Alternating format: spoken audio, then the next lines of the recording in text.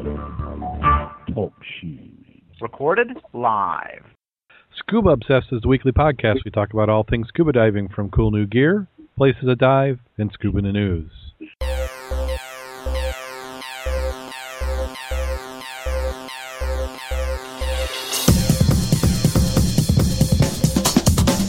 Scuba Obsessed episode 144 is recorded live January 3rd, 2013. Happy New Year!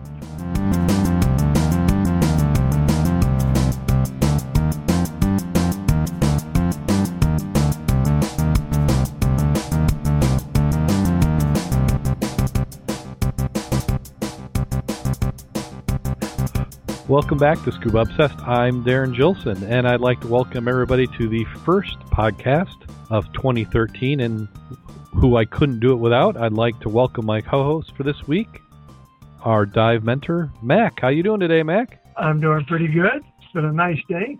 Yeah, we had, I don't know, it was dark, I think, when I went to work, and dark when I went home, but the days are getting longer. Oh, absolutely. You can tell almost 40 minutes already. Yeah, so you can't beat that. I love it when it starts getting longer, and that means it'll get warmer, but I think we still have a few days of cold before that warm will start to kick in. Well, if it stays like it is right now, we're going to have some nice ice to go diving maybe in another week.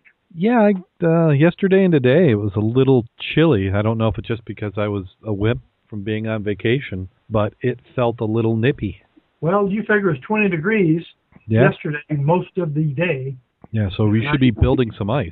Yeah, we did have skim ice around Singer Lake New Year's. That's maybe a quarter inch. I mean, we broke it with hammers, sledgehammers. Oh, so you had to break through that. Yeah, we had to get off about 20 feet, just get out of the ice line. So that's if you got small ponds and stuff, they're totally frozen over. The big ones, a lot of open space.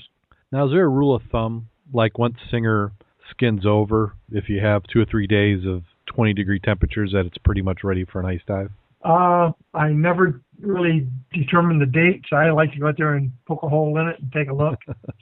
Yeah, the ice fishermen are crazier than we are, so if they're out there fishing, it's probably at least something we can check. At least one of us can get out there, but since we're a little heavier than they are, when there's 3 or 4 guys around a hole, you know how that works. Oh, okay, I see what you're saying. I thought you meant that divers are heavier than fishermen. Well, when they're carrying the gear, they are. Yeah, not too many fishermen carry 10 to 15 pounds of lead with them. Plus. Yeah, plus tanks and other things. That makes me think of, and I didn't have that in the show notes this week, but I was reading a forum post that came up through the feeds, and there was somebody who was asking how divers could dive with an 80-pound cylinder. And it was kind of funny to see all the comments that poster had gotten. Well, we're a macho company. Not only do we carry that 80-pound cylinder, man, but I got 3,000 pounds of air on my back. Yeah. Well, somebody pointed out that it was probably an 80 cubic foot cylinder, and it was 3,000 pounds of air. So the gentleman had quite a few facts messed up there. Well, I don't know. Most people think I have oxygen in mine. Yeah. Oxygen and a scuba suit. Yeah. And then flippers just to top it off. Well, let's go ahead and jump right on into the news. First one up is a follow-up. This last year we had some problems with the dredging happening here in Michigan. It wasn't coming quick enough. And Berrien County is planning to do some of their own dredging to accommodate recreational boaters. Dredging plans are being established for parts of the St. Joe River. Environmental Consultants and Technology is being paid $60,000 by the county to survey the river, map areas to dredge, and submit a permit application. The board plans to get approval from a revenue bond issued through the Berrien County Public Works Board to raise $1 million to fund to pay the dredging periodically as needed. The bond would be repaid with special assessments on boat slips in St. Joe Township, and Benton Harbor. So what they're planning on doing is surveying the river between Bicentennial and Napier Avenue bridges and the Morrison Channel. Now, is this something that they have to do because of that's not what's covered in the dredging fund for the state? I'm not really sure. I know they don't have enough money to do what they want to do. Yeah. And at least for the $60,000, I don't know what it takes to submit a permit application. But I could go out there and give them a good survey and map areas for a little bit less than $60,000. Maybe we should bid on it. Well, I was going to say now, Mud Club could go out there, I think, and do a pretty decent job for a lot less than that, other than the permit application. I don't know what that involves. Well, from what I remember of previous, I would say, civilian dredging projects, was there had to be analysis of the river bottom that was going to be dredged. It had to be tested for contaminants, and then it had to have an approved waste site. Because if I remember, where Lane Automotive is off US 94 is a spot where they're planning on putting the dredgings originally. And well, depending on what dredging it is, they've been dredging it so much over the years that initially when they did it like 30 years ago, when I remember it, they had issues with cadmium, lead, other metals that had leached out from the soil and from businesses. And when they moved it out, remember how they do the sand sucking now? They suck it out and then move it around to the beach and re-nourish it. Well, years ago, when they initially did a lot of the digging, they had to truck it up and out. And one of the dredge piles or dump sites used to be the airport, because the airport, if you've looked at it, has a lot of open land and a lot of it was swamp. And they took the dredgings for many years. And I'm quite sure the dredgings they used were not contaminated per se. But you got to put it somewhere. And they actually used it, and that's what they helped when they increased the runway by 1,000 feet. yes. They used a lot of that fill material. Well, I think that's where that ended up, because originally I think they were going to do it. They talked about the dumps, and I'm always amazed when they say it's too toxic to go to the dump. Yeah. So But- what do you do with it? Yeah. And once you know it's there, what do? Leave it on the bottom? Well, you could. Yeah. Originally, when I saw the article, I was thinking, why aren't we using the money that was set up that the boats pay for shipping? Because I know that fund has quite a bit of capacity in it that's not being used. But I'm wondering if there's... Pardon me? That fund, though, is used for commercial aspect, and that takes care of the entry from the lake through the piers to the turning basin where you have your major boats. That's where the big boats are going to come through and dump the concrete and the sand. Mm-hmm. That's what that money is for. There for navigation. That provides funds to the state, to the county. What they're looking at here is to dredge it past that, because if you're out there in front of the new Whirlpool office, Yeah. if you haven't been out there for a while, that's almost 2/3 sand across there now. Oh, really? Oh yeah, it's big time. Yeah. So Well, I know a lot of the boat slips are essentially unusable, and I had a friend who had quite a large boat a few years back, and all he was able to do is they would put it in the water. He would be able to get to the boat slip. He was essentially plowing, and then he'd sit in the boat slip all year and then come back out to the ramp, and they would lift him out with a boat crane. Yep. Did you go through and look at the comments section on this one? No, I didn't. Go down. It's quite interesting. Okay, well let me open that one back. What it is comments on who should pay for that, and it's comments that they should target all boaters, not just the ones who have boats. If you use the river, you should pay your share to keep it accessible. And I keep thinking Mother Nature takes care of the river, and you got a lot more access to the river than just where we're talking. So you're going to charge all the other boaters in Niles, Oh, certainly. Great Springs. They use the river. Yeah. Well, You know what I'm saying? yeah. I hear you, because I can hear people saying that, and then you'd have some boaters who are going, well, I'm in a boat that only draws 4 inches, so I don't care. Right, I have a duck boat. Duh, I can get through it. I'm smart enough to use my little electric trolling motor to get me through till I get out to the lake. Yeah. And then you say, well, I pay my fee at the DNR ramp, and they have a good one down here. They talked about in front of Pier 1000. They paid almost $80,000 to have that part in front of Tackle Haven and the DNR ramp dredge. Remember we saw them do that last year? Uh-huh. They did that out of their pocket. But they dredged the DNR out of their own pocket? They dredged that, the launch that's right in front of the ramp, so it's almost, it's right there. You're defeating your purpose if you don't help them out a little bit. Yeah. Well, the funny thing is, I'm reading one of the posts. They're saying that the DNR charged the dredge company $300 for the ramp fee. Yeah, you saw that, and it's like, well, duh. That I don't understand. That would be gratis. Well, that doesn't make sense, because it doesn't cost $300 to use the ramp. Well, it must have been something special, since that is more of a... Well, that's true. That barge didn't come to the ramp, so I'm not sure what they charged it for then. The DNR even charged the dredging company $300 for a launch ramp fee for the dredger, even though they're paying to have their ramp dredged. Yeah, no, it doesn't even make any sense. That's somebody who heard something out of school and just... Yeah. Well, the other one gets me here is, let me see where another little item was.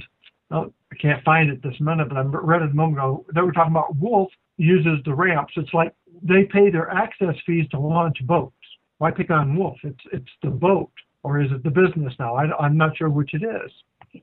It's interesting. Yeah. Well, it's not going to everybody, that's for sure. Well, essentially what it comes down to is everybody wants everybody else to pay. Right. Yeah, because the ones who really need it are the ones who are paying for boat slips, which, and on one aspect, if it's to make the boat slips accessible, shouldn't the marinas who are charging for the boat slips be responsible for the dredging?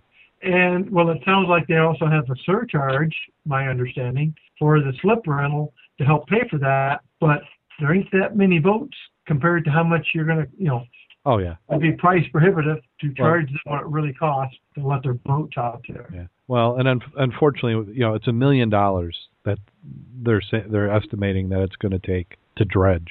And that's, I think the $1 million is what they want to have in the kitty, so when they need a section dredged, they've got the money, and they don't have to jump through hoops to get it every time they need a section done. Right. And that's going to be, when they're saying a bond, is that a one-time bond?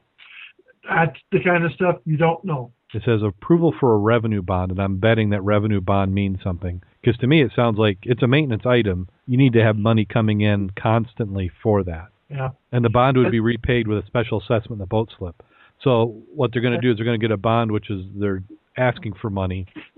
So they issue a bond, and then they create a new revenue, which is a special assessment on boat slips, which will repay the bond plus keep the fund furnished.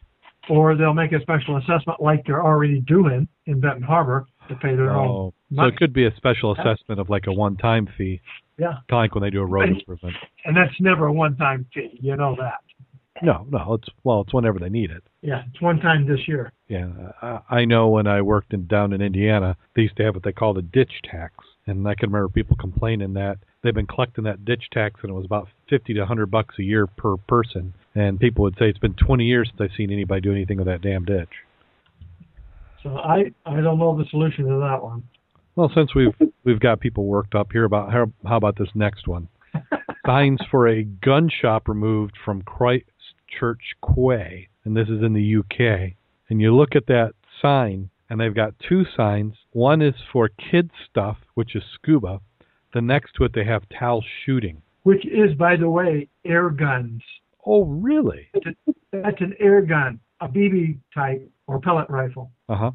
So just to clarify that, if you've been in the UK, the common Joe ain't got no guns there. It's not like you're by any stretch of the imagination. Oh, so okay, so that makes sense, because one of the complaints that people had is of course it was a controversy because it was advertising guns after the tragedy that we had in the U.S. That was one of the excuses. Yeah, it was one of the excuses, and people were appalled and shocked and dismayed. Which it's amazing that the only people they found were all appalled and shocked and dismayed. There was no other side to the story. And then the politicians all claimed that they knew nothing about that. Do you think for a second that you could erect a sign like that and not have permission? Well, yes, you could, and they did. But it wasn't unknown. It's been there for weeks. But you mean it was just like a random sign, like somebody... That's what they're saying in the article. Well, did you go through and read all the freaking comments? Oh yeah, the comments were excellent. Oh yeah. Because that shows you the media is reporting one thing, and then the first comment was somebody, which I'm going to guess was a staffer at the newspaper, just to get things going. Just saying how that what is crazy about people, I'm so appalled, and then everybody just piled on that person. Well, the other part, both of the leaflets are from the same company, Shooting and Scuba Company, UK. So it's the same company. Well, the signs are professionally done. Somebody spent money doing them, and they're side by side. Right. So, well, one of the other articles down here is great. It says, Sherald's point is the unauthorized placing of the boards. Okay, granted. But why is the council not keeping a watch on all the advertising boards put around the town without permission? The Moscow Circus in the summer was a prime example of the town being decorated in illegal advertising billboards. There are laws governing the usage and placement. Surely the county should be checking on those also. Well, and that begs the question, is this a public boat launch or is this a marina? Yeah, I don't know. It was interesting, though, to read that. Yeah, and yes, in some of the posts, they had one person who was saying, I'm shocked at how easy it is to get a gun in the UK, and the same thing could happen here. And then you have all the people saying, have you tried to get a gun here? Yeah, it's a freaking act of Congress, and they don't have Congress over there to help them out. No, and they don't have to give it either. They say a lot of people are denied. They just said, nope, you don't get one. Yeah, it was interesting. Yeah. Flaming fire about nothing. Then the other guy says, from all the publicity you did about it, if you were really concerned about it, you wouldn't have had the publicity. You know, if it's going to make you have riots and stuff, why did you even do this? Yeah. And call attention to it. Why not take care of it quietly? Yeah, and then one of the final posts was saying, you know, if it was so shocking and horrendous, then why did you reprint the ad and the photo in the newspaper? Yeah, spread it around a little bit. Yeah, it's a little free advertising, so. Yep, that was one of the other comments. That's great. Okay, well, we got that out of our system. Prospects for underwater gold mine in Pacific decline. The UK company who had been trying to do some underwater gold mine prospects has backed out. Gold prices are extremely high, and this London-based exploration firm, Nautilus, ended up having a dispute with Papua New Guinea government about the cost of the project. The London company planned to create the world's first underwater gold mine on the Pacific seabed. The company just essentially couldn't shoulder any more of it. The government of New Guinea wasn't living up to their end of the bargain, as it's alleged.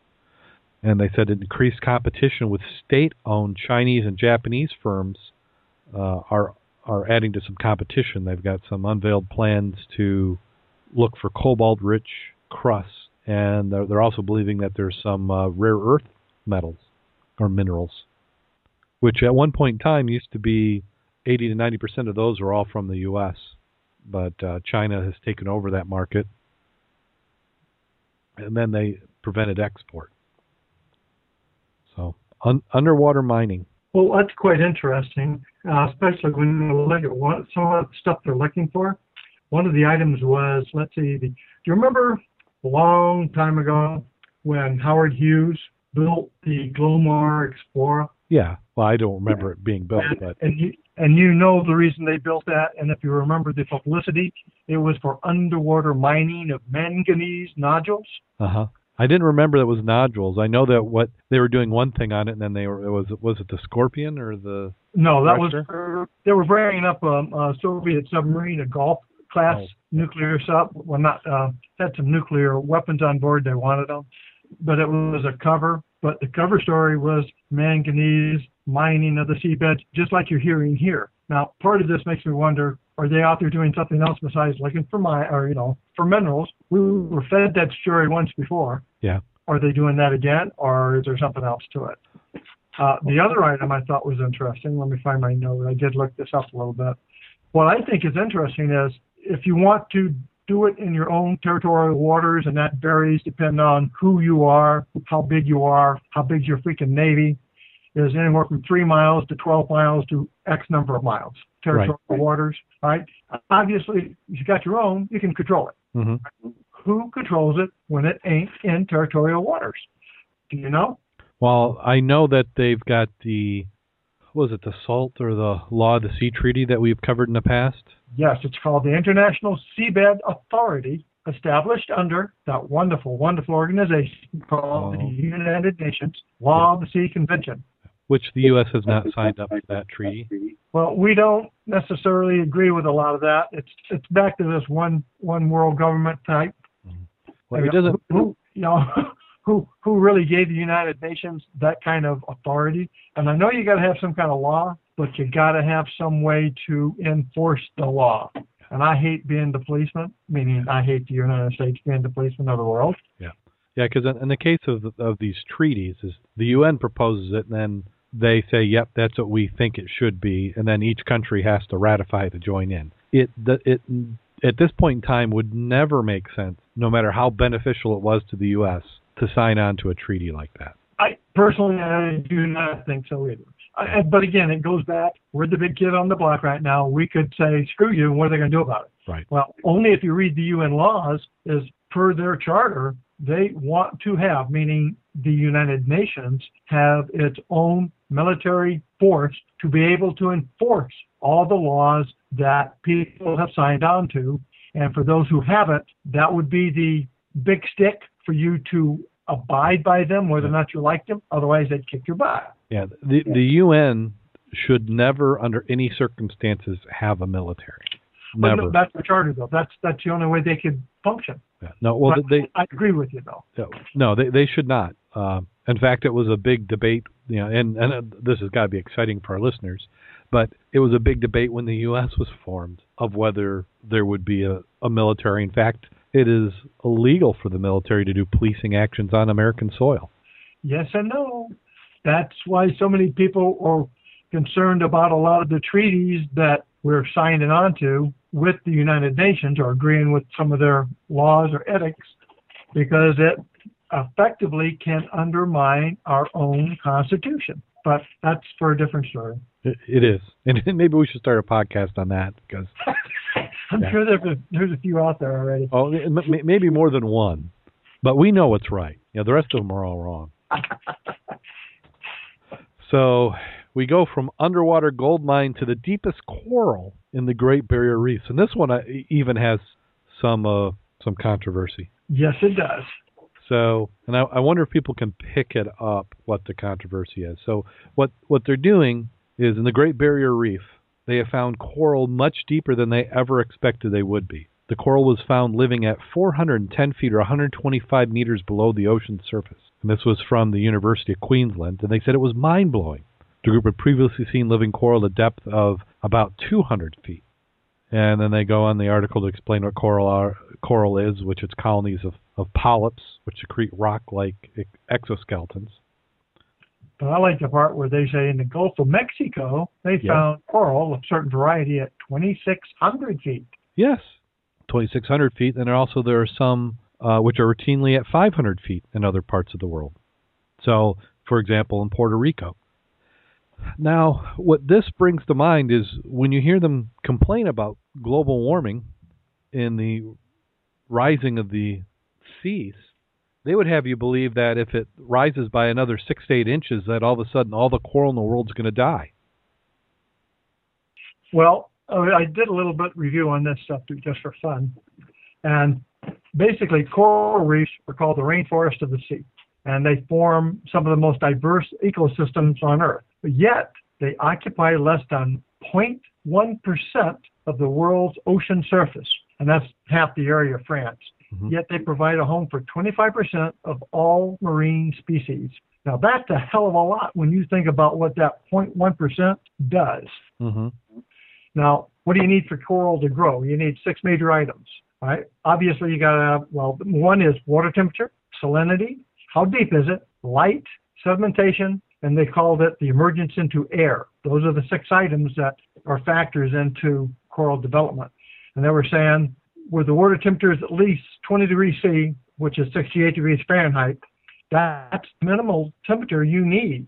And then optimal reef development occurs in waters where the mean annual is between 23 and 25 degrees centigrade. Mm-hmm. And then they were talking about corals are intolerant of salinities that deviate from that of seawater, and gaps will occur in reefs when fresh water enters into the sea. Part of the salinity aspect is when you have major storms, you actually change the salinity of the water in those areas, and they believe part of that, some of the storms, have been helped killing them or stun their growth because of that salinity changes when they have these upwellings and major wave actions. Mm-hmm. But I just thought those little tidbits were quite interesting. 0.1% of the surface provides a home for 25% of marine species. That's phenomenal. That is amazing. But it kind of makes sense when you look at the coral reef environment and all the nooks and crannies. Because even in freshwater, when you're fishing for fish, you want to fish in the habitat where they feel safe. And other than that, the ocean's just a big open bowl. So it's the reefs that really provide it.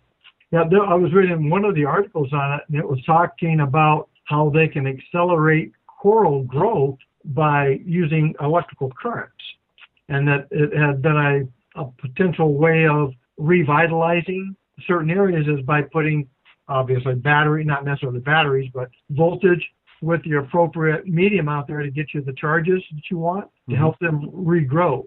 I think they were talking about coral, depending on the type and variety, can be grown at 10 centimeters per year or down to 1. So obviously, if you can increase the rate, you can make it recover in places where it's gone to heck in a handbasket. And did I lose anybody? No, I was just thinking. I was just trying to to figure out where I was going to go next with that. But well, you still got to have the other items. Obviously you got to have light, and that goes down with your depth. So it looks like temperature and salinity is a big part. And the only other aspect is areas that man has really screwed it up. Remember that article we had a couple of months ago? They were using what chemical? Cyanide? Oh yeah, for fishing. Yeah, that's got to be good. Because that's the thing people need to realize is the reef is alive. You poison it, it's going to die. And I don't think it takes too long for a reef to be dead for it really to break down. Yeah. And then Chesapeake Bay is reporting that the health has improved. They said the underwater grasses are the only area in which it's worsened. They said the underwater grasses are suffering a setback according to assessment released Wednesday by the Chesapeake Bay Foundation that sounded cautious optimism for decade-old effort under tough federal guidelines. Bay grasses were hurt by high water temperatures in the lower bay and heavy rains that washed sediment and pollution into local waterways. All other indicators either improved or stayed the same, with crabs, oysters, oxygen levels in the bay all seeing gains. Foundation gave the bay an overall score of 32 out of 100, up 1 point over the last report in 2010 and 4 points up since 2008. They said the bay is still dangerously out of balance. Rivers and streams are still impaired, but they're getting better, and that's good news. And that seemed to be the source, to me, of pollution that would make the other part bad. I mean, if they're having heavy rains, that means you get the sediment and the pollution from the local areas and runoff. Right. Yeah, runoff is one of the major sources of pollution. Even if you try and retain the pollution on the land, eventually when it rains, you can't stop all that and it goes out. Well, take a look at Pawpaw. If you look at the watershed areas, a lot of that was from the farming chemicals. That's why around there you don't use phosphates on your lawn, phosphate-free, because it'll leach out into the water and make the weeds grow, which grew up a bunch of other stuff. Yeah. And the other aspect is how many swamps, how many marshes are gone because, one, we're using water a lot more than we used to. We don't have sewage tanks or septics to put the water back in the environment. We are shipping it out to the lake. We're screwing up our water table. Yeah, we're also obviously growing up. I mean, we got too many people. Yeah, we don't even begin to treat water to the extent of what it needs to be. Yeah. We had a dry summer this year, which I think is why we had the visibility that we did. And many of our waste treatment plants were probably able to keep up for the most part. But you get a wet season, and it's flushing raw sewage out all the time. And we're missing the swamplands that used to reabsorb that moisture back into the groundwater. I'd love to know how the water table has reacted to all the water that we pump out. Well, it's very easy. Just flying over all of our lakes and rivers locally, they're all down. You go out to Barron Lake, I mean, it's phenomenal what that place, how much it's gone down. And a couple of years ago, they made that deep well just to keep water coming into it. You know, they're pumping water into there just to make up for the absorption from the sun and stuff, not to mention what the people are still using to water their lawns, take elsewhere to do the agriculture in the area. But that water level out there has gone right down. It's freaking amazing. And you look at a lot of the little areas around here that used to be ponds, they're probably half as large as they used to be. I know the ponds by me, the ones that were farmer created, have really shrunk. Farmer created, and the ones that, 100 years ago, you had a lot of swampland out here. You have natural cranberry patches. You don't have that now because we've been sucking up the water in our wells and our factories, and it ain't going back into the ground. No, not locally. Yeah. Well, I know the well at my house is over 200 feet deep.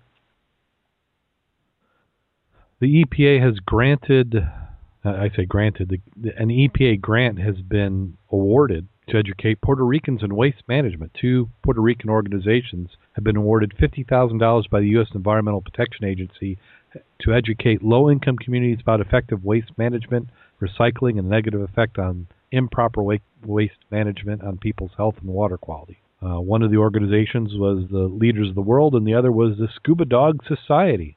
So $50,000.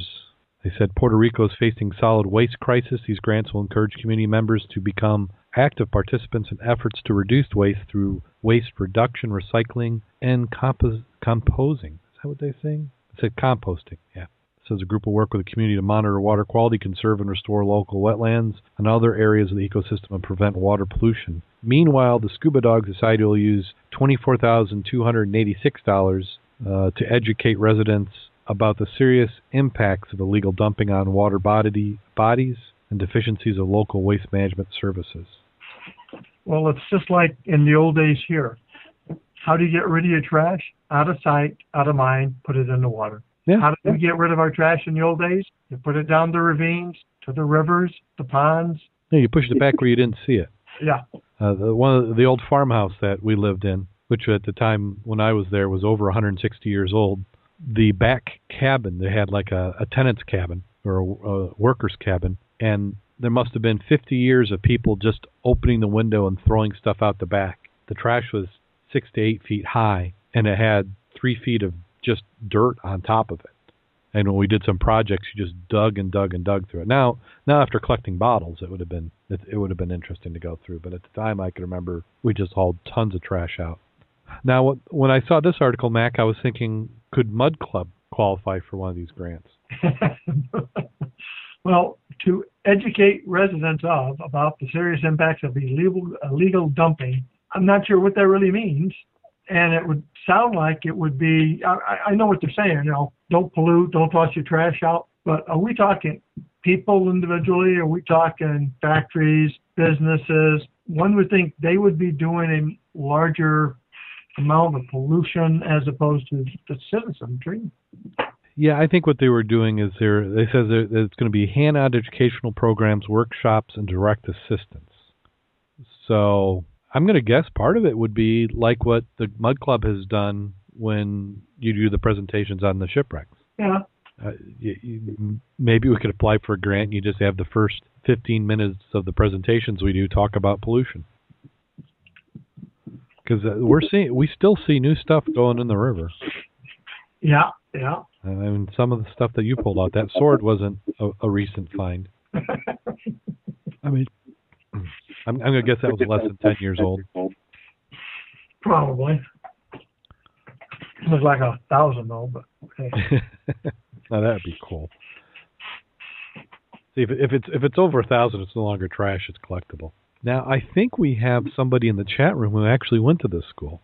Went to that school? Yeah, this school in this next article. Oh. Grahana High School's robotics club takes a plunge with an underwater project. Yep, Dave says that's his high school. I'll be darned. It wasn't enough just to be one more high school robotics club among hundreds in the country. They wanted something different to give the kids an edge, so they went with underwater robotics. They said it's unusual, which is partially the reason why I picked it. It's really hard to set yourself apart when you go for college scholarships. Underwater robotics seems to be a pretty unique thing. Plus, it's just plain fun. When you look at the robots that the other kids have done, other than the battle bots, they just seem to be remote control cars, the few extra arms. Did he participate in this when he was there? Well, the program's only been going on for 6 years, so. Oh, okay. Yeah, he says we didn't have a robotics class back then. And then somebody accused him of not graduating, but he claims he's got a diploma. Well, I believe him. They said for the example, the first robotics competition, a national-based contest, has an annual fee often as high as $10,000. The club spends about $600 a year. Well, I saw where they said they plan to use a robot to explore Lake Erie shipwrecks, research nearby marine life. Now, it ought to be interesting. Yeah, I hope it works. And I would love to put a program like this together for schools around here. I'd have to be a lot smarter, though. You said we have to be? Yeah, me. Have to teach me first. Yeah, maybe we have to build one. Well, I talked to Bob, and that is going to be one of his projects when he finishes the other robot.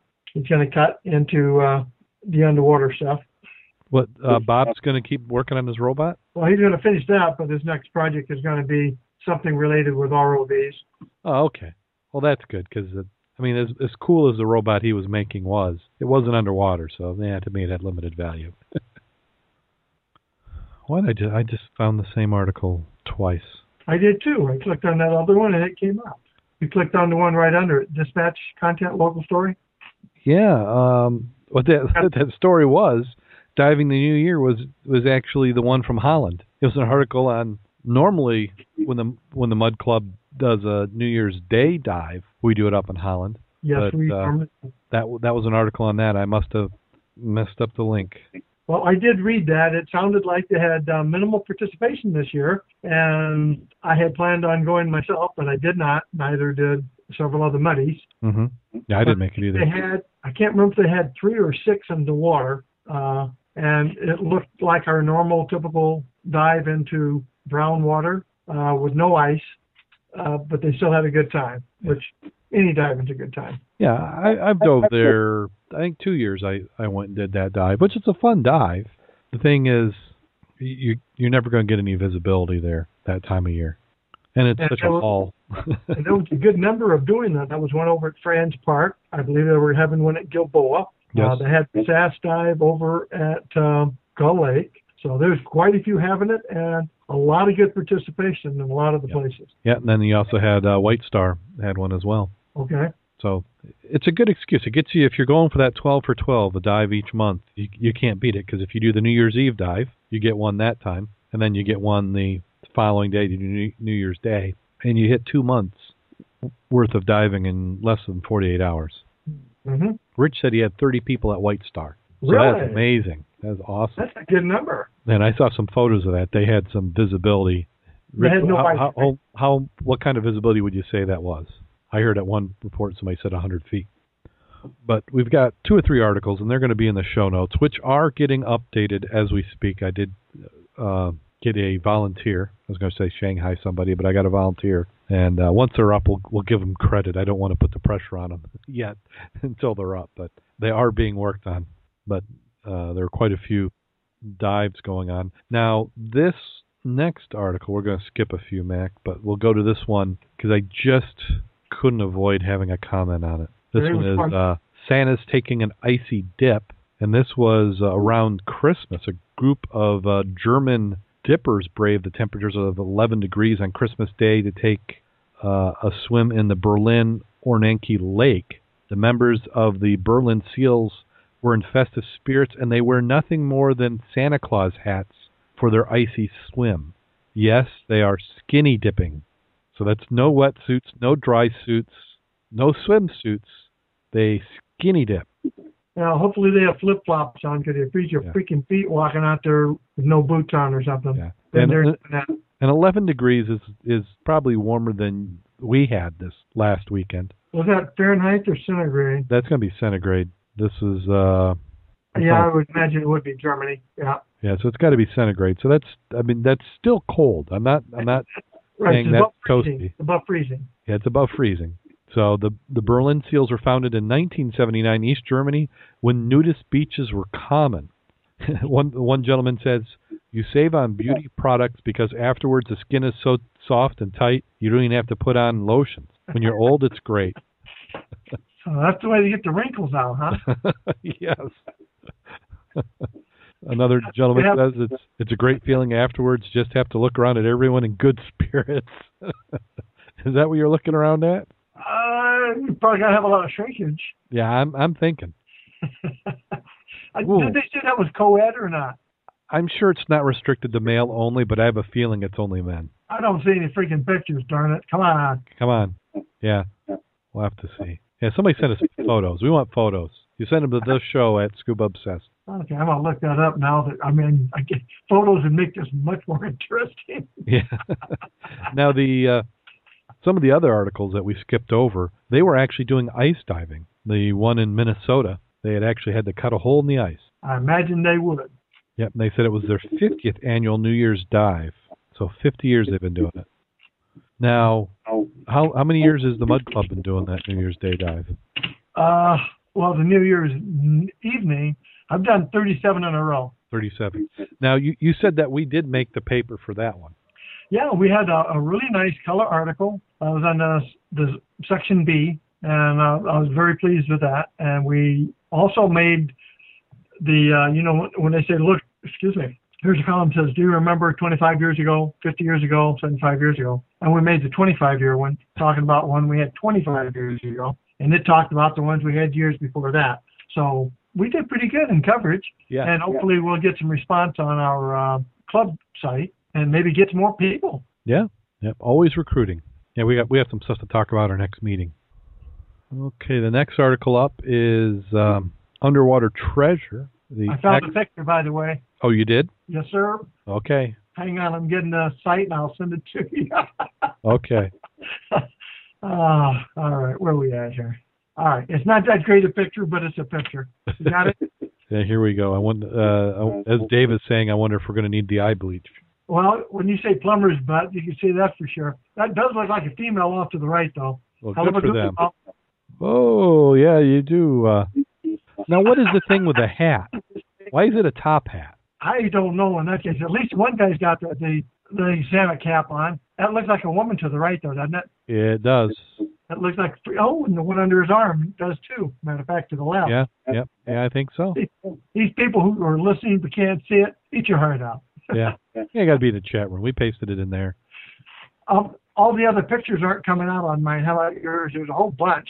Do you see them? No, they're probably the massive swell of our listeners looking at the photos are just killing it. Yeah, have they been banned? Maybe. I don't know. I'm trying to find. Come on, photos show. Well, we can look at that afterwards, but this could be fun. Yeah. Well, good for them. So, is that like? Do we need to do a sub event for the Mud Club? I don't think we're going to get that much participation. Have you ever done that before? No.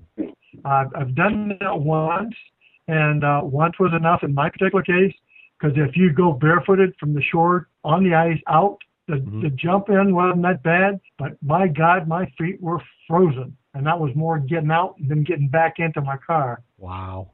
Yeah, flip-flops. Yeah, my family was on my mom's side was from Finland, and they lived in Maine, and they had saunas, however you want to pronounce it. And the sauna was wood heated, and outside they would have a ceramic bathtub that was sunk into earth so it wouldn't completely freeze, and that had ice water in it. So you would heat up in the sauna and then jump in the tub and then get back in the sauna and warm up. Now that cold and warm cycle was supposed to be healthy for you. Sent you some more pictures. Uh-oh. Here we go. Another bonus for the chat room. So here you go. These are not risque by any stretch of the imagination. But there's a wide assortment of people standing on that dock. Let's see. It looks like, it's the whole link is almost too long to get in the. Oh, darn it. Let's see, guys. If you can paste the two parts together, I'll give you the second half. That's TalkShoe. Is it too many characters? What the heck is a Mankini? Mankini. What is that? How do you pronounce that? I'll have to. As soon as it comes up, I'll tell you. It's a guy's suit, but it's really different. All right, now that's a good shot. I'll let you find that one. Okay. Now this is a lingerie one. This is good. Oh, lingerie, that works. Berlin Seal Club, Germany. Did you get that one? Let's see, Revelers, swimming. Oh, I've got the one from the UK Mail. Now this one said mince pies, so they're not like we thought they were mice pies, but they are mince. Now, did you send another one? Well, if you follow that one, which is forget the pies, we're going swimming. If you continue down, you're going to find some really fun ones to look at. And then one of them does have the Berlin Seals. And the first picture is you can see the unclad people in the background, but there are some people in skimpy lingerie in the foreground. Yeah, the Speedo there is a little disturbing. Yeah, the blue one. No, the green one. Yeah, that is a little. Yeah, the green one. That's what I was talking about. It's like, what the hey is that? Yeah. Now the one below it's not too bad though. No, that's the one I said. That's improving really good. Yeah. And then Yeah. the one under that is the one I'm talking about. About 4 or 5 under. Yeah. You'll see it. The lady in red and the Santa Claus hat. Okay, I'm getting there. Lady in red. Is that a lady on the right? And the red hat with the Yeah, the fez. Is that a the fez? bustier and the I'm quite sure that's a female. Yes. Okay, I can't tell. You're not looking at the same picture I am. Oh wait. Uh-oh. You saw the ladies. Wait a minute. Now I see what you're talking about. Yeah. No, that one's okay. No, Right. she's overdressed though. Well, it's okay. Yeah. I mean, she's black and white. I don't want to see in the back anyway. Yeah. She did save us a little bit. Yes. Okay, now that I found something there, I'll get off that site. Oh, okay. Yeah. So what's the chat room think? Cellulite. Well, not everybody can be models. We're a little spoiled with TV. Hey, but they're not bashful. No. Okay, let me see. I got to get those. Okay. I want to make sure I get all these for the show notes, since we actually have somebody doing them now. Well, if they look at our website, they'll at least see a couple of pictures of us at both the Singer Lake for the New Year's dive at night, and then a couple of people went up to the Gull Lake one. Okay. Well, yes. Oh, the chat room. You're missing out. If you're not in the chat room, we got a good group in there. So now we're to the Underwater Treasures, the XHMAS Hobart. And this one's out of Australia, resting in 30 meters of water off South Australia coast near the town of Yankalilla. The Hobart was purposely sunk for local divers and protected home to a large variety of marine life. So the article goes on some of the history behind it, and they have a video. So I want to go. I'd go there. Well, did you see how it was there? It was sunk by friendly fire by an F-4 Phantom jet of the 7th Air Force. I was thinking that friendly fire meant it was intentional that they were doing it, not that it was accident. Yeah, it was 17th June 1968, 3 a.m. Ship was hit by several missiles from what was later believed to be an F-4 Phantom, who opened fire on the Hobart in some kind of moment of confusion. Killed 2 sailors, injured 6. So that was the U.S. Air Force? Yes. Huh. Oops. Yeah, isn't that they're saying there's no such thing as friendly fire? Yeah. Well, it apparently is. It didn't sink it then, by the way, but it was hit by friendly fire, and it was decommissioned in 2000. So that's 68. So it didn't sink it. No. So they said the last 10 years has been accumulating a natural coating of coral and colonized by fish that make it a really spectacular dive. Well, you can see the large cutouts in that one picture. I was wondering how they were doing penetrations. Looks like they got a lot of ways to get in, a lot of ways to get out. Excellent. That was a good job of doing that. So that does it for scuba in the news. Now we have some potentially cool scuba gear. This first one, and it might be futuristic scuba gear because I don't think they've figured it out yet. This one's from DARPA, DARPA. And what they're looking at doing to get right to the meat of it, what they're trying to do is create the underwater combat person of the future. By the way, that DARPA is Defense Advanced Research Project Agency. I had a friend of mine who worked for them quite a few years, and they really did have some really interesting projects. Yeah, some worked out, some didn't, but they look into a lot of stuff. Well, there's a lot of research that comes out and ends up being other products because even if they can't hit everything they want to do, it is advances over what's current technology. And when we take a look at what they're trying to do with the diving, is what they're trying to do is an extreme combat dive profile. And they have 4 goals of the project. The first is the insertion via military free fall from 35,000 feet of altitude into the water. Then a combat dive down to 200 feet of water for at least 120 minutes. Then surface and immediately begin a second dive of variable increasing depth to 200 feet for at least 20 minutes without needing to decompress, and then followed up by extraction in an unpressurized aircraft to 14,000 feet altitude. So that's their goal for this project. A little tricky. Yeah, and the article points out, which I agree with them, the fall and insertion from 35,000 square feet is probably the easiest of everything on the list. It will be interesting because at 35,000 feet, you're going to be freaking cold, and the gear that you're breathing on, That's called a halo jump. Yeah. When we're jumping on something like that, even for just 30,000 feet, you're breathing O2, straight O2 for an hour before you get back on the aircraft. Then you're on the ascent to altitude, you're breathing O2 the whole time. And when you exit at 35,000 feet, it's freaking chilly up there. Your gear has got to be working really good and not subject to freezing up. So whatever you're breathing, it's going to have to be the same gas you use on that combat dive, because I don't know how you're going to carry it if you don't. No, it's going to have to be the same gas, or it's going to have to be, what I'm picturing is some sort of modified rebreather, where maybe you start off on the tank that eventually flips over to a closed circuit, or maybe it's a type of rebreather that's capable of working in that atmosphere as well as underwater. They said they're going to have integrated microsystem devices that include control algorithms, I can't say it, sensors, physiologic sensors, meaning they're going to check what your body is doing, gas sensors, gas control components, and they said it's going to enable the combat system with limited risk of complications. It will continuously be analyzing the diver's blood with a compact ultrasound array to check for bubble formation, then administering small amounts of nitric oxide when necessary to help counter the problem. I actually had been looking in the nitric oxide, but not for diving. There's some that's starting to become something that people use to help prevent like strokes and heart attacks.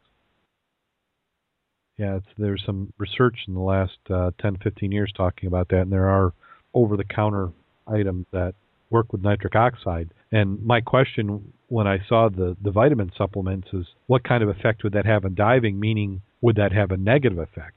Because you have an item that maybe controls your thinning of blood. So something to definitely look into, but fascinating. Because I wonder what kind of technology would make its way into the recreational diving based on what they get from this DARPA project. Because imagine an embeddable dive computer. That's kind of what they're doing. If you had, so let's just take a look at one aspect of that. You have that electronics in your body, and when you're coming up, it's communicating to your dive computer, and it might tell you to change your dive profile.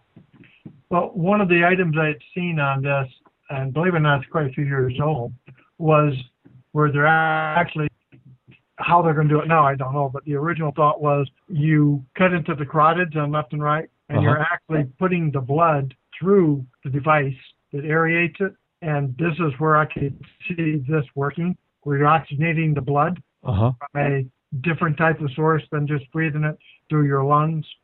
Yeah, that would kind of make sense, where you'd have some sort of system, because you could actually scrub the blood.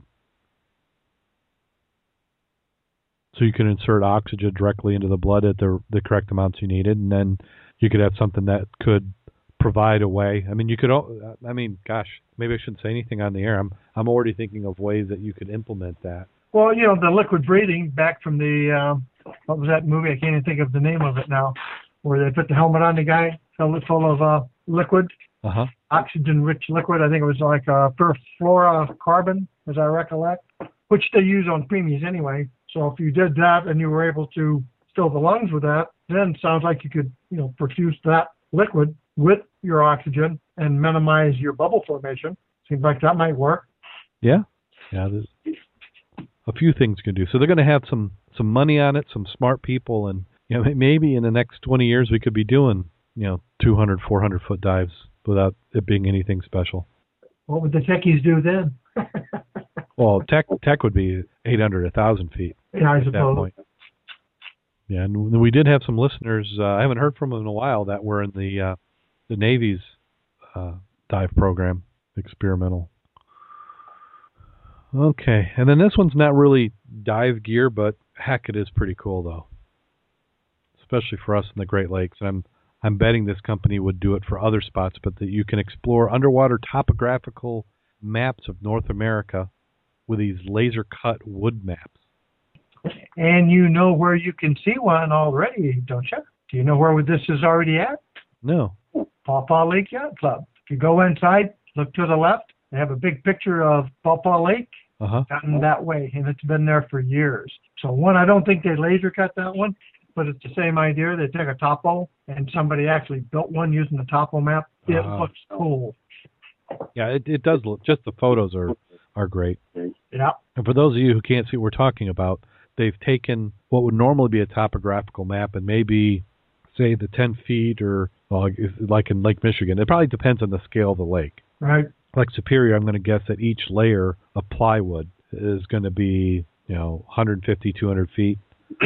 Where in Pawpaw Lake it might be... Every 10 feet. 10 feet, exactly. But it just has a real striking look, and they've laser cut, so you've got like some of the rivers and town names in there. And they have a few different ones they've done. Some of them have the town names, some of them have counties, highways, so you must be able to specify what you want to be shown on there. Ooh, and that one actually shows in the topographical lines depths, so very cool. Okay, and then we've got a photo of the week. And that is sharp. They've got to look at that. Somebody out there, make sure you go there and take a look at that one. That's nice. Be a neat place to dive. That would be a full sound stage. They were actually filming a commercial. I mean, if she didn't have any bubbles, you'd swear she's floating in the air the way that, Yeah. Well, and I'm thinking that maybe, you look how deep she is. Maybe they couldn't get one without bubbles. But I'm betting in the commercial they had to have one. Well, yeah, they usually say when they do the bubbles for the ladies, they want to have the bubbles so it gives you that, in many cases, so you can see they're active, they're doing something, and you've got a contrast. Yeah. Pretty neat, though. Also, it probably it shows that it's not photoshopped in. Yeah. That's the first thing when I first look at it, because they have the floor, which appears almost to be wood, the wood laminate, and then you see the molding and some of the items, the curtains. Yeah. Other than the ceiling and her floating, you don't know that's water. Yep. Yeah, the lighting is amazing in the photo too. Yeah, and all the stuff on the mantle obviously has to be heavy. The stuff on the floor by the couch or the chair and the footstool. Yeah, it looks like they're trying to say that's a book. Could be. That is neat though. Yeah. So it was filmed in an underwater stage at Pinewood Studios, and that's in London, South Bank. And that kind of leads into the video of the week, which we'll have these posted on the video site, but right now I haven't gotten around to it yet. This is the Underwater Realms. We've had a few articles in the past talking about that, where they filmed. This is all volunteers, amateurs, and even a little bit of a Kickstarter project. And part of it, they created their own lights. And on Christmas Day, they actually released the movie. And it was in 4 or 5 sections. I'm trying to remember what it was. I watched the parts for it. Go ahead. I'm going to free dive in those tunnels like that gal is doing in that video. Oh, the very first one in the series, part 1? It's got some good breath control. Uh-huh. Yeah, definitely. Yeah, even if it was done in many takes and over a long amount of time, that's still something to be done. But the quality is good. The only thing I have to say is I don't quite get the plot. Well, you can tell the guy doing the filming following her. You can see his hands. He's not a very good diver. Yeah. So there's a series of 5 parts, and it never really completes. So it begs the question, was this done just to prove what they could do? More of a resume than an actual attempt to do a movie? Or are there parts that haven't been completed yet? So, and they didn't just limit it to underwater. There's scenes above water. They have one of the segments has a dog fight. So they didn't shy away from being ambitious on that project. So the Underwater Realm, it's on YouTube. It's free to watch, and we'll get those posted on the Dive Video site probably this weekend. Yeah, the nighttime shots, I'm not sure what that's all about. I mean, it's interesting, but like you said, what's the plot? Yeah, and I watched the whole thing. I did that a couple days ago and went and watched all the segments. It doesn't take you long. It's less than a half an hour to see all of them, but still pretty darn impressive. And so that does it for Scuba News. So let's go ahead and talk about last week's dives. So the Mud Club had a few dives, I understand. We talked a little bit about it. Yep, we did get our New Year's dive in at Singer Lake. So we sat around the house. We missed a lot of our normal divers with Schultz down there in Florida. Uh-huh. And Lucy and Ken being under the weather and out for that. Oh, no. And Kurt and them had some business, That's when they do their business there at the bowling alley on New Year's. So we did have a couple. We did have a little skim ice out to about 20 feet. Nothing that a sledgehammer wouldn't take care of. The temperature was 26 maybe, and the water was probably 38. Not bad. No wind. Once you got away from the muck, visibility was really good. And with Bob's son, you could see where he was at. If you're on the surface, you could track him by the light flowing under the water. But it was a good dive. We didn't have our generator, didn't have the toy box this time, but the weather cooperated. Bob had the ice shanty out for him, and we had a good time. And it was a good dive. And everybody else, eat your heart out. You missed a good one. Oh, I imagine. I would have loved to have been there. I'm getting closer. I think one of these years I'm actually going to be able to make it. Well, even if you get the daytime one, that's still good. See, the easiest trick is to get my daughter to take up diving, and then she would want to go. She's a swimming fish, but for some reason she doesn't think diving is cool. Yeah, that's true yet. Hopefully we can turn that. So that was the New Year's Eve dive, and then Gull Lake. How was that one? That was good. We were going to go to Holland, and then in talking with Bob, it's like, well, we know we're going to go up there. It's going to be brown. You're going to be in bumping weather. Probably ice flows around like we did a couple of years ago. And SAS was having one up at Prairieville, the north side of Gull Lake, and we figured, well, we get there, we'd have visibility. So we drove up. Kurt was up there, and Darren and Bob and myself. Coming up, though, we were a little concerned because we kept seeing a lot of the lakes with a lot of ice. And we came up there, and the body of water to our left was totally frozen over. We're saying, oh, my God, nobody's going to be there.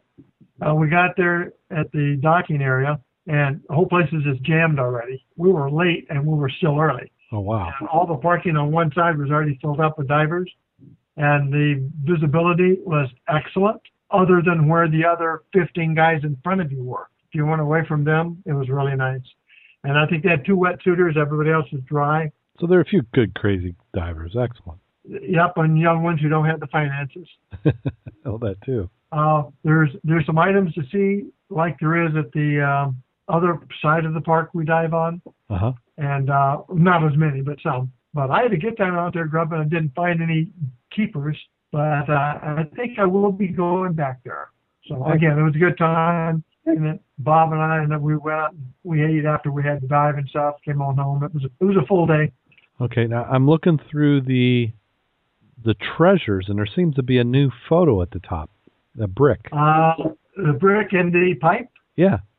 Yeah, that was from last week before. That's from the Whirlpool Marine Basin, believe it or not. Uh-huh. And visibility, when we had the big storm, it made waves come way up on the beach, and it was really interesting how much crap had been moved around. Then I went back out there again New Year's Day to check and see which site we're going to go to. Had whitecaps coming in from the lake there in the bay. Now, this is the turn basin you said you found those? Well, where we've been diving, by the old tower. Uh-huh. We call it Whirlpool Marine. So you found a pipe there? Yes, let me tell you, that's the first one I found there, and it's like, I think I'm going to be paying a little more attention in those areas. Now, can you speculate how that pipe got there? That wouldn't be where it was naturally from, would it? Yes, it would be. You got to remember, back in the 60s, what you have out there now is not what it was. You had docks like crazy. It was very common to have a smoking pipe like that. And actually, even before that. But you figure that place has been used for 200 years as a harbor. Now, they did have some. Now, is that the area where they've had the booms floating in the water? The booms floating? Well, there was like, they would have barges parked. Oh, okay. Now, that's the big turning basin that you're talking about. Okay. Now, back there is when the big boats would come in, when they turn around and kick their props on, it would dig holes, and you'd go on the opposite side, and that's where you look for the bottles, because the current from those big boats and those big props kicked everything in that direction. Oh, okay. And the reason we don't dive there is because the visibility sucks more than normal, and there's a lot of debris that you can get caught on, and that's why the club per se has not dove there. One of the spots you've not dove yet, but you've probably been by, is there in the the access back to the Paw Paw River. Mm-hmm. You know how you go back to the canal? Yeah. Or the, boat ship canal? Yeah. Well, that once you go to the left, it's got the original pilings from the 1800s there. But you've got so much of a snag hazard. If you dove there, you're going to definitely come up with some premium stuff. But it's going to be a real touchy dive. And I've never seen any visibility in that area. But if you could, man, I keep looking there whenever we get a little ice to see if it settles down, because that would definitely be a place to dive. That would be cool. Yeah, well, we'll have to keep an eye on that one. Certainly have to keep an eye on it. Well, excellent. So it sounds like we had some good dives in the last few weeks. I didn't get out, unfortunately. Well, everybody's waiting for 16 to turn over and get froze, because we're looking for a big ice dive out there. Maybe another one, a limeless dive. That would be awesome. Mm-hmm. Yeah, 16 will be a good one. I'm hoping we can get at least one there, and then maybe we'll have to do something. Something close by. Now, we've done Singer Lake a few times. Are there some local lakes to us that would be good? Well, I mean, we've done Ice Magician, Round Lake, Long Lake, Paw Paw, of course. Me, I'd go back to Paw Paw, since all the weeds are dead now. Oh, for an ice dive? Oh, yes. I don't think I've ever done an ice dive in Paw Paw. Well, we've done some in the ice waters. Remember when we had to break the ice? Yeah, I remember the sledgehammer walk we did. That was about the second or third week of January last year, I think. Yeah, and then we basically, it's hard to tend the line zone, and I don't really want to have newbies go under the ice laterally. Yeah, I agree. The line tending sucks that way. Yeah, and they said on the 12th through the 13th, they're going to do an ice dive at White Star, and we're invited to go there. So I'll be up in Grand Rapids that weekend. Yeah, well, that's a little over a week away. I'll have to take a look. I know I can't do anything this weekend, but maybe that weekend. I'll have to see if I can clear out my schedule. See what the boss says. I mean, I guess she's going to say no on the gas money, but that would be cool, though. That would be great. And with the beginning of a new year, it's also where I look and consider doing new sounds. So for this episode, I was planning on having new music, but I thought I'd give everybody a chance to listen to it. So at the end of this podcast, I'm going to have 10 sample songs. And what I'd like for everybody to do is, if you can hang in through it at the end of the podcast and listen to them and comment on Access Scuba if you could. So if you could log into Access Scuba, www.accessscuba.com. If you don't already have an account, create one. And then you can leave a comment on our fan page on Access Scuba, which is accessscuba.com/scuba obsessed, and let us know which one you prefer. Now, if you're having problems getting in the Access Scuba and you're from outside the U.S., what you need to do is drop me a line at theshow@scubaobsessed.com and tell me that you can't get in. And what I'll do is I'll send out an invite, and that invite should be a way to get you right back in. So you'll be able to, an invite will go to your email. You'll have to drop me a line saying what the email is that you want me to use, and it'll create an email going out to you, and you'll be able to log in and do it. And we've had, because of spam, they've had to block it. So you might get a message saying that it's not available from your country. If you let me know who you are, and I can convince the developer enough to let you in, then you'll go ahead and get an account. So usually that invite will get in. And we've done it for a few already. It's growing. They're adding new divers every day onto the site. So go out there. If you haven't had a chance to take a look at it, it's www.accessscuba.com. Improvements, we're probably not more than a few weeks away from an iOS app. As soon as that gets approved, that will be out there. I was originally going to do a poll on the song intros, but unfortunately the polls are limited to 4 and I have 10. So just leave a comment which one you want. And also, so what I'd like to do is I'd like to know which one was the best one and which one was the worst. So go ahead and listen. And what I did in the song samples, which they're on the post. So if you don't listen to the podcast all the way through and you want to re-listen to them, on the post on both Facebook at facebook.com/Scuba Obsessed and Access Scuba /Scuba Obsessed, you can listen to the individual segments. There's 10 of them. And what I've done is I've edited them together like they were actually going to be used in the podcast. And that gives me an idea of how they flow and how it goes. So I went a little overboard. I did 10 of them. Out of the 10, I expect that there's a few that are at least halfway decent. So if you go ahead and do that, that'd be great. Mac, you got anything that you want to promote? Not this week, but I might have something next week. We'll start putting out the dates for the Our World Underwater, Diver Showcase, Ghost Ships, a lot of events coming up for the new year. Excellent. So show season is starting. I saw the New York Boat Show is starting this week, and it won't be too long, and we'll have all that sort of stuff going. Show season, boat season, fishing season, and then spring. It's almost too early to be hoping for spring, but I'm hoping for it. So just like I said last year, let's get some nice hard ice for about 4 to 6 weeks, and then it can all melt, and we'll have tropical. Absolutely. Oh, Rich just said Larry's going to build me a pole with 10 spots. Well, that'll be cool. So when you're in there, look for the pole. Oh gosh, seems like we're missing. So yeah, Jim's in Florida, so we'll hopefully, I don't know when he goes down there, he doesn't get any diving in. It's like he's afraid of the warm, clear water. I thought he was going to go see Faulkner down there and see if he can get a dive in with them. Yeah, well, hopefully he can. Are you just hedging around before you get to the highlight of the night? Yeah, I think we're getting there. Seems like, but you got to go through everything. Go to the Scuba Obsessed site. We're going to get the show notes out there, so hopefully in the next few days you'll see those starting to show up, and we'll get pretty current. Also remember to go to the fan map. You go to About, go to Scuba Obsessed Fans, and then add your pin. So if you haven't done that, you want to do that. And then also if you have anything you'd like to see in a show, drop us a line at theshow@scubaobsessed.com. Let us know what you'd like to see. And as always, we love those 5-star reviews. So leave us a 5-star review on iTunes or one on TalkShoe.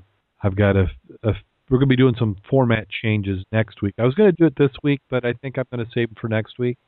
So this week's going to sound just like last year's. So we are into season 4. So I appreciate everybody listening. The fans are great. We're going to do more this year. If you want to volunteer and help out, drop me a line. Tell me what you would like to do, what you're interested in, and we'll find a spot for you, and we'll get you going. So, and I still got some other podcasts that I'd like to do. I got some other shows I might be doing. So if you think you got some sort of on-air talent skills and you'd like to host a show, also I'm the company that's backing Scuba Obsessed is going to be doing some more promotions. We're going to be doing podcasts in other industries. So if you know anybody who's looking to do a podcast to help with marketing, we're going to be doing some of those initiatives. So I guess I can't stall any longer. It's getting to that time. Are you ready? I'm holding on to the desk here. Yeah, we had... Oh, wait, we do have one thing before. I think we should bring Dave on. Dave, do you have Skype going? Because we teased last week that there was going to be an announcement. I'm calling him. He's probably hiding or refilling. Well, if he doesn't jump on before the scoop joke, we'll hit him after. You there, Dave? Yeah, we can hear you. I had to switch over to the headset. We appreciate that. So yeah, I probably should add you on for the news segment, but you teased last week that there's going to be an announcement on, and it was going to be after the 1st. So is it safe to say what it is? It is safe at this point to say it. So go for it. I am now in the employ of Divers Incorporated in Ann Arbor, Michigan, working for Rich Senowick. And it is going to be an epic year, and we're going to turn the industry on its head. Awesome. Excellent. Congratulations. And we're going to dive our ass off. Well, that's the important thing. Who cares about the rest? Of course, Rich probably does, but... That means we'll just have to call you Pancake Butt. Nice. Yeah, just wear right away. All that flipping off of boats and walking down boat ramps and diving in quarries, you're not going to know what to do. So you'll go from 200 to 900 dives this year? That'd be probably stretching it a bit, but it's an admirable goal. Excellent. So you have to keep us informed of the going-ons there, and then that also is you continue your involvement with White Star as well? That is true. Yeah, excellent. So great. Congrats to Dave. Congrats to Rich. Now, is that kind of like matter and antimatter meeting? I mean, do we need to be concerned? Quite possibly. I did hear that DARPA had done some research at one point in time about this, and it's still classified. Okay. But I do believe that it's going to be a good year for us, and the combination just allows for growth and development on my side for the biggest part. And it's going to be interesting seeing the interaction and what we're doing with new divers and old divers and just getting people back out diving. Awesome. Now, has Rich launched the new website yet? Is that able to be announced? It's in the pipeline. That's for him to pop out. Uh-huh. It's on the cusp. So it's getting close. So he's been teasing that. If you've been listening to his podcast, he's been saying that that's getting really close. So it is very close, and it's epic. Awesome. I have seen the raw material, and I will tell you that when she's in her wedding finery, she's going to be a phenomenal website. Excellent. Looking forward to it. And I will tell you, living in Michigan does have its pluses. Well, of course. My wife was telling me this morning that when she woke up, she didn't have to go to work. She's a school teacher. They were on a delay because it was 1 degree at home. It was 1 degree? And here in Michigan, it was almost 20. Wow. So being a little north into the tropics then.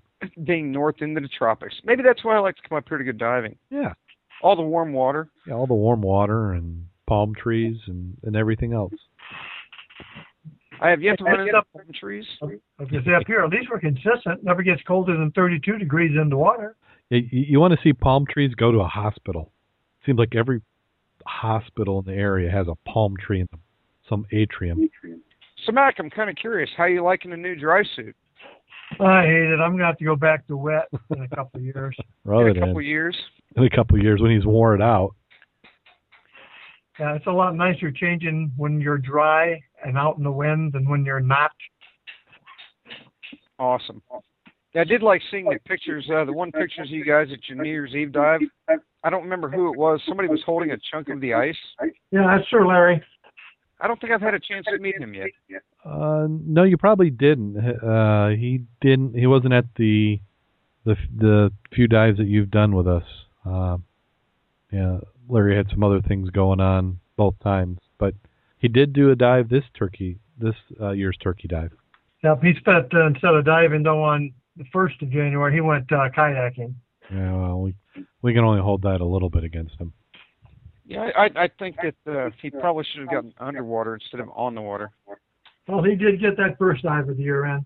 We'll give him that. Yeah, because I guess you get both of them in at the same time. Because what do you start right before midnight and then go right into the first of the year? Yes. Yep. Yeah. So 1 dive, 2 years. Yep. Okay. So you guys ready? Yes, sir. Okay. Oh no. Here we go. A scuba dive master had always dreamed of owning his own cattle ranch, and finally he made enough money working in a dive shop to buy himself the spread of his dreams in Wyoming. So what did you name the ranch? His best friend asked when he flew out to visit. Well, we had heck of a time, admitted the new cowboy. Couldn't agree on anything. We finally settled on the Double R, Lazy L, Triple Horseshoe, Bar 7, Lucky Diamond Ranch. Wow, his friend says impressed. So where are all the cows? Well, none of them survived branding.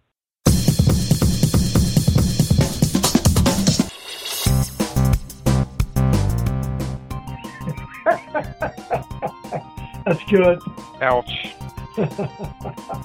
So I think the moral of the story is stick to diving. Or not be a cow. Yeah, that is a bad day to be a cow. So until next time, go out there and get wet. And remember, no cows were hurt in the making of tonight's podcast.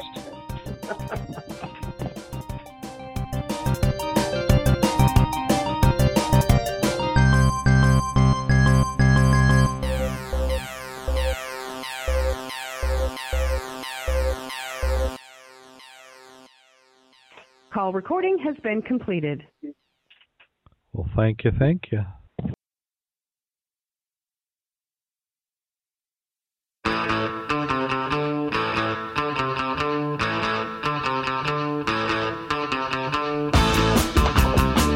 Scuba Obsessed episode 143 is recorded live December 27th, 2012.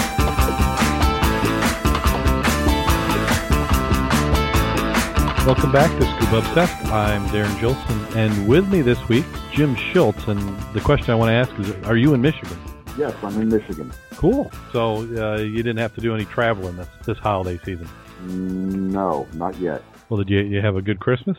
I had a very good Christmas. Nice and quiet, just me and the wife. Oh, wow. This is a great day for sex or a great day for diving. A few minutes later, she's telling Darren, "Don't forget your mask."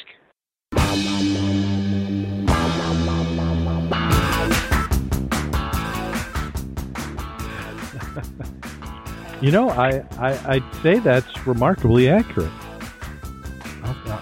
I got to write that one down. No boo hiss. Wow. No, I think you just gave me a great idea. The chat room saying it works every time. So, on that note, for the last show of 2012, go out there and get wet. Stay safe, and remember, no horny turtle were harmed in the making of tonight's show.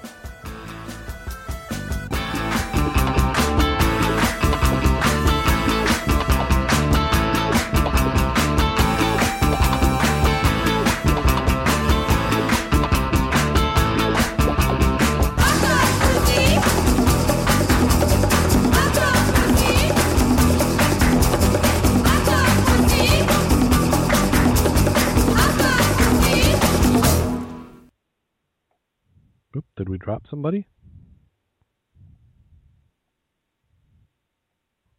Dave, you still there? We think we lost Dave. Right at the last minute. Yeah. Call recording has been completed. Wow. I guess he choked up on his own joke. Yeah. Either that or he's going to go look for his mask. Paul, let's get on a round table. Oh, there he is. Paul wants in a round table? Okay.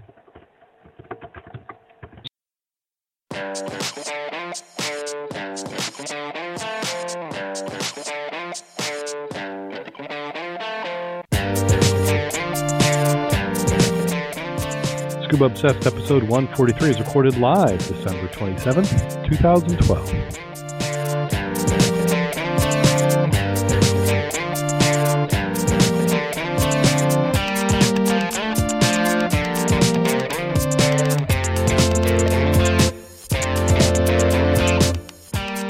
Welcome back to Scuba Obsessed. I'm Darren Gilson, and with me this week, Jim Schultz. And the question I want to ask is, are you in Michigan? Yes, I'm in Michigan. Cool. So you didn't have to do any traveling this holiday season? No, not yet. Well, did you have a good Christmas? I had a very good Christmas. Nice and quiet, just me and the wife. Oh, wow.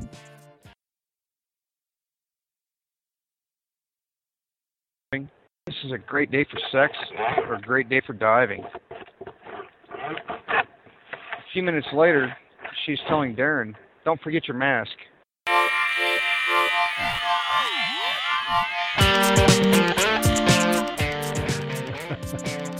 You know, I'd say that's remarkably accurate. I got to write that one down. No boo hiss. Wow. No, I think you just gave me a great idea. The chat room saying it works every time. So, on that note, for the last show of 2012, go out there and get wet. Stay safe, and remember, no horny turtle were harmed in the making of tonight's show.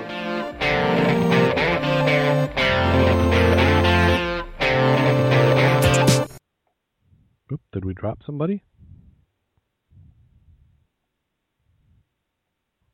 Dave, you still there?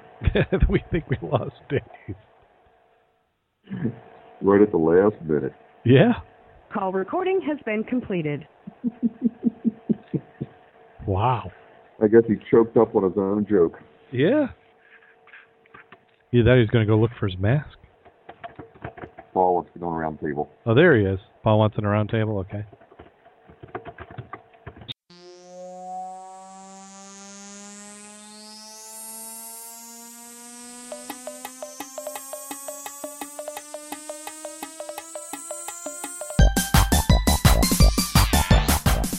Scuba Obsessed episode 143 is recorded live December 27th, 2012.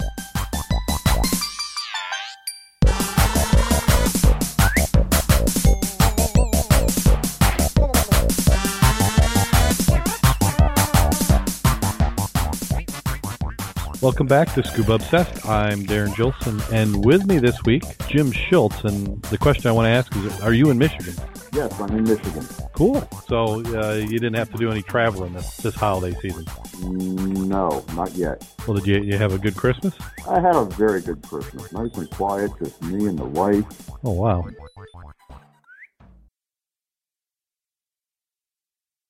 This is a great day for sex or a great day for diving.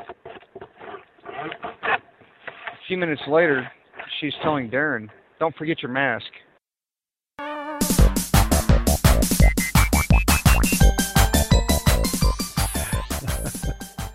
You know, I'd say that's remarkably accurate. I got to write that one down. No boo hiss. Wow. No, I think you just gave me a great idea. The chat room saying it works every time. So, on that note, for the last show of 2012, go out there and get wet. Stay safe, and remember, no horny turtle were harmed in the making of tonight's show.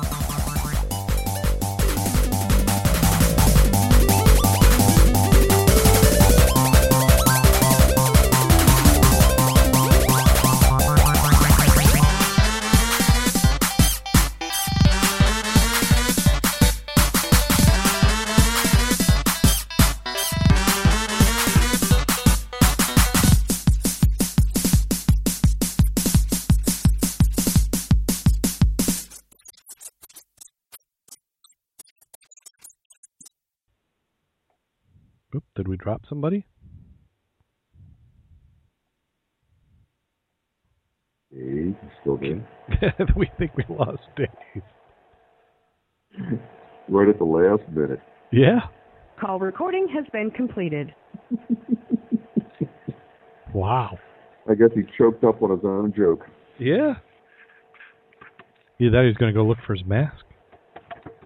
Paul wants to go on a round table. Oh, there he is. Paul wants in a round table? Okay.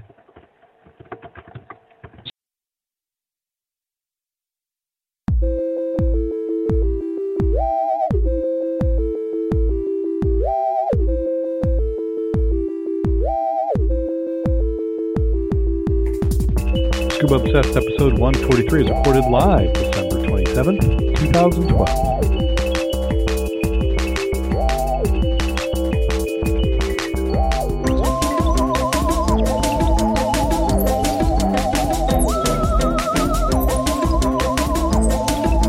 Welcome back to Scuba Obsessed. I'm Darren Gilson, and with me this week, Jim Schultz. And the question I want to ask is, are you in Michigan?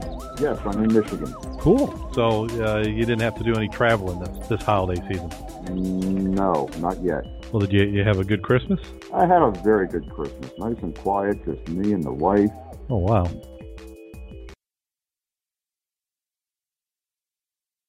This is a great day for sex or a great day for diving. A few minutes later, she's telling Darren, don't forget your mask.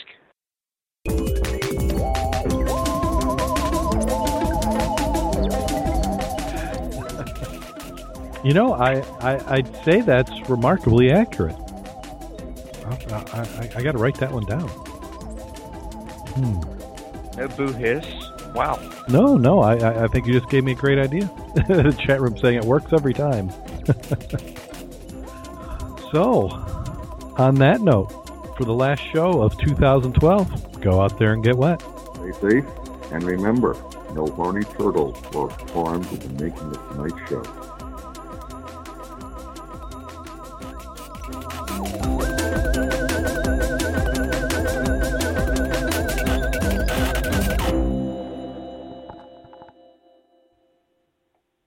Oop, did we drop somebody? Dave, you still there? We think we lost Dave. Right at the last minute. Yeah. Call recording has been completed. Wow. I guess he choked up on his own joke. Yeah. Either that or he's going to go look for his mask. Paul wants to go on a round table. Oh, there he is. Paul wants in a round table? Okay.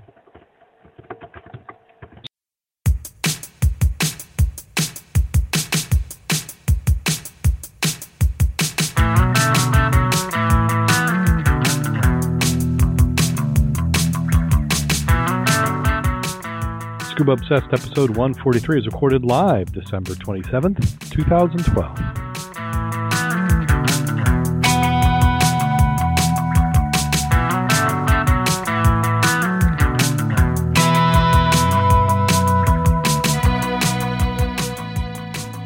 Welcome back to Scuba Obsessed. I'm Darren Gilson, and with me this week, Jim Schultz. And the question I want to ask is, are you in Michigan? Yes, I'm in Michigan. Cool. So you didn't have to do any traveling this holiday season? No, not yet. Well, did you have a good Christmas? I had a very good Christmas. Nice and quiet, just me and the wife. Oh, wow.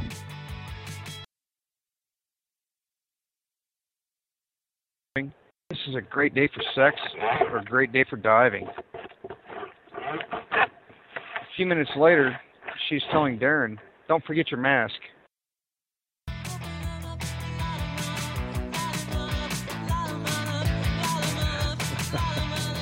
You know, I'd say that's remarkably accurate. I got to write that one down. No boo hiss. Wow. No, I think you just gave me a great idea. The chat room saying it works every time. So, on that note, for the last show of 2012, go out there and get wet.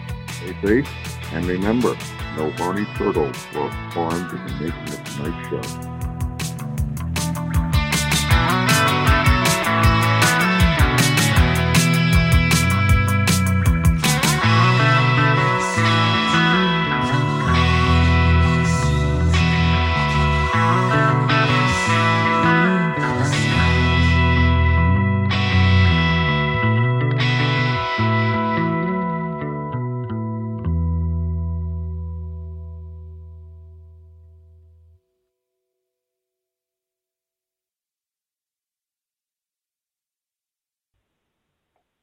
Oop, did we drop somebody?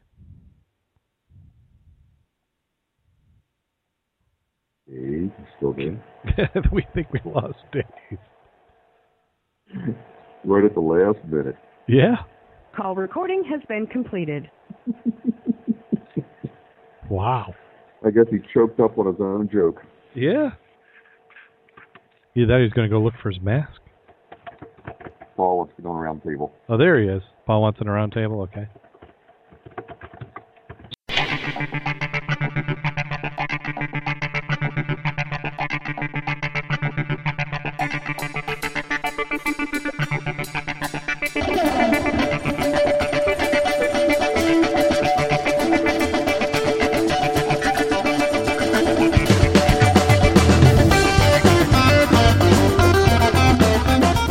Scuba Obsessed episode 143 is recorded live December 27th, 2012.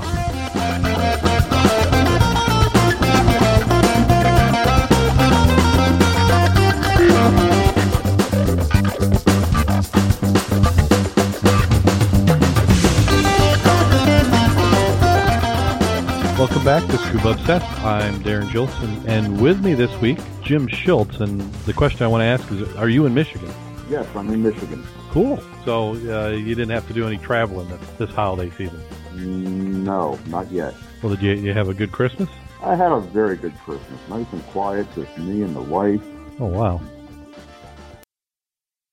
This is a great day for sex or a great day for diving. A few minutes later, she's telling Darren, don't forget your mask.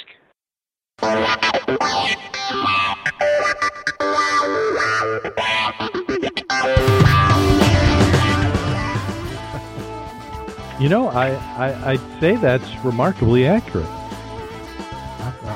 I got to write that one down. No boo hiss. Wow. No, I think you just gave me a great idea. The chat room saying it works every time. So, on that note, for the last show of 2012, go out there and get wet. Stay safe, and remember, no horny turtles were harmed in the making of tonight's show.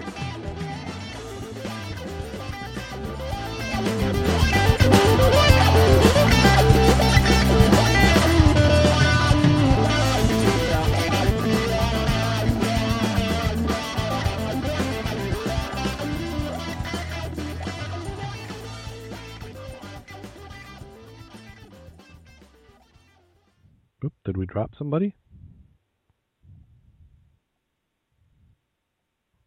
Dave, you still there? We think we lost Dave. Right at the last minute. Yeah. Call recording has been completed. Wow. I guess he choked up on his own joke. Yeah. You thought he was going to go look for his mask? Paul wants to go on a round table. Oh, there he is. Paul wants in a round table? Okay.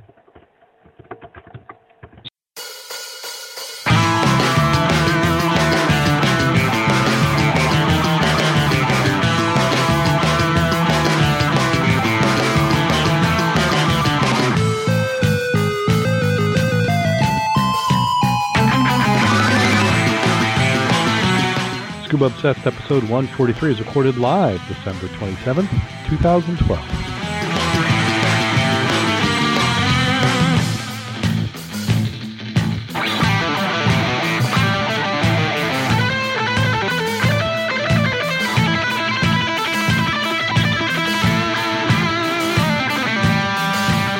Welcome back to Scuba Obsessed. I'm Darren Gilson, and with me this week, Jim Schultz. And the question I want to ask is, are you in Michigan?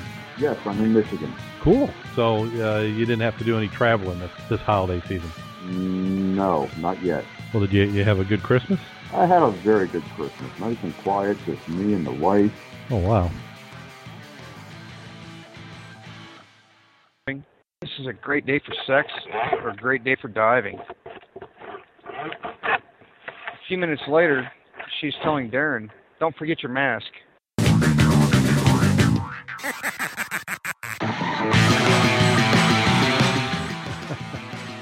You know, I'd say that's remarkably accurate. I got to write that one down.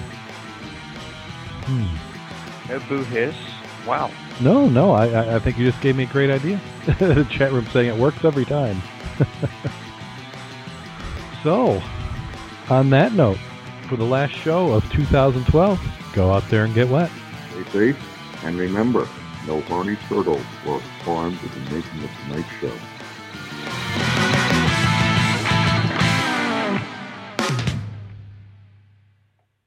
Oop, did we drop somebody? Dave, you still there? We think we lost Dave. Right at the last minute. Yeah. Call recording has been completed. Wow. I guess he choked up on his own joke. Yeah. You thought he was going to go look for his mask? Paul wants to go on a round table. Oh, there he is. Paul wants in a round table? Okay.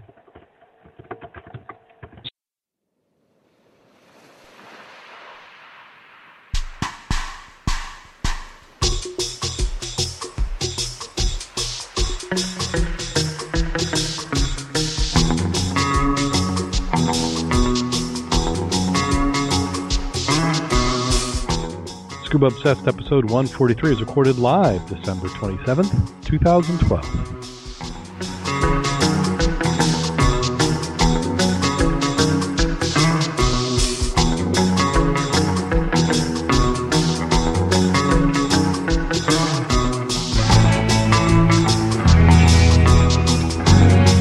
Welcome back to Scuba Obsessed. I'm Darren Gilson, and with me this week, Jim Schultz. And the question I want to ask is, are you in Michigan? Yes, I'm in Michigan. Cool. So you didn't have to do any traveling this holiday season? No, not yet. Well, did you have a good Christmas? I had a very good Christmas. Nice and quiet, just me and the wife. Oh, wow. This is a great day for sex or a great day for diving. A few minutes later, she's telling Darren, "Don't forget your mask."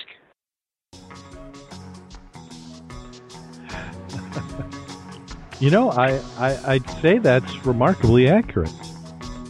I got to write that one down. No boo hiss. Wow. No, I think you just gave me a great idea.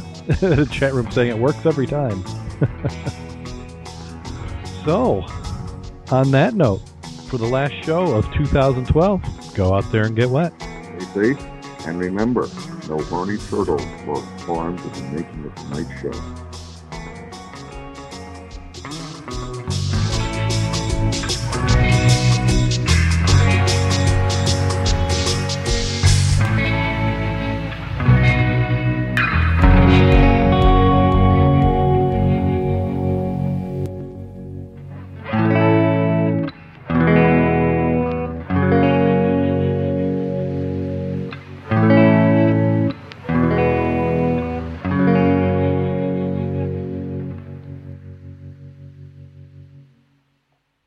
Oop, did we drop somebody? Dave, you still there? We think we lost Dave. Right at the last minute. Yeah. Call recording has been completed. Wow. I guess he choked up on his own joke. Yeah. Either that or he's going to go look for his mask. Paul wants to go on a round table. Oh, there he is. Paul wants an around table? Okay.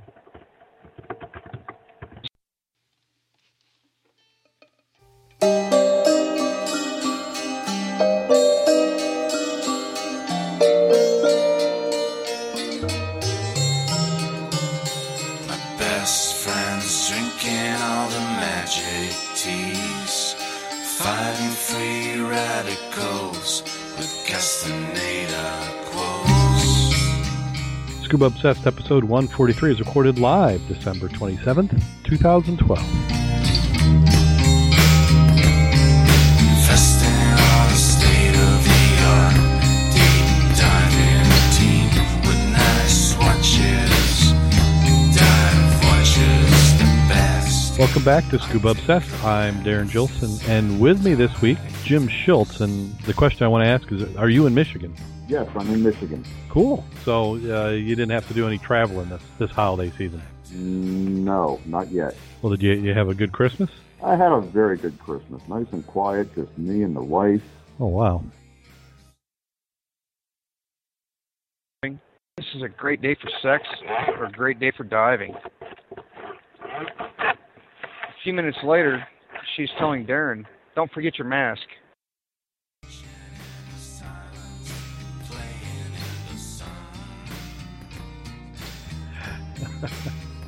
You know, I'd say that's remarkably accurate. I got to write that one down. No boo hiss. Wow. No, I think you just gave me a great idea. The chat room saying it works every time. So, on that note, for the last show of 2012, go out there and get wet. Stay safe, and remember, no horny turtle were harmed in the making of tonight's show.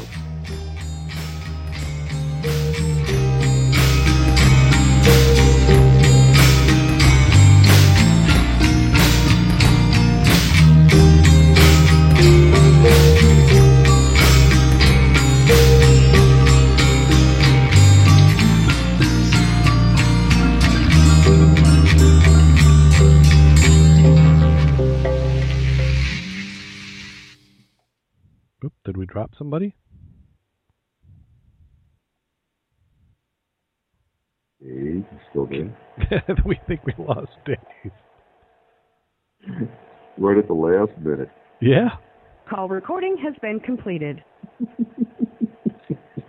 Wow. I guess he choked up on his own joke. Yeah. Either that or he's going to go look for his mask. Paul wants to go on a round table. Oh, there he is. Paul wants an around table? Okay.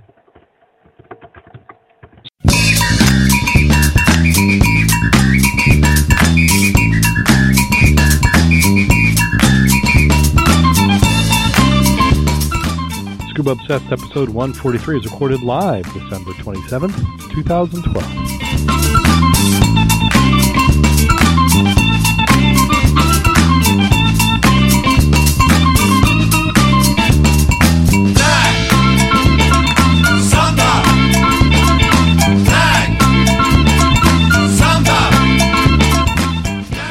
Welcome back to Scuba Obsessed. I'm Darren Gilson, and with me this week, Jim Schultz. And the question I want to ask is, are you in Michigan?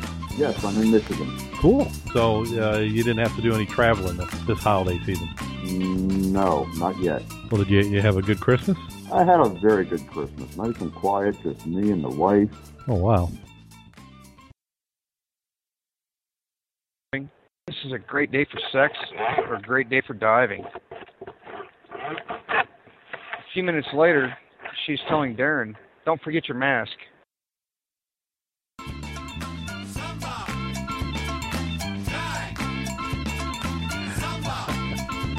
You know, I'd say that's remarkably accurate. I got to write that one down. No boo hiss. Wow. No, I think you just gave me a great idea. The chat room saying it works every time. So, on that note, for the last show of 2012, go out there and get wet. Stay safe, and remember, no horny turtles were harmed in the making of tonight's show.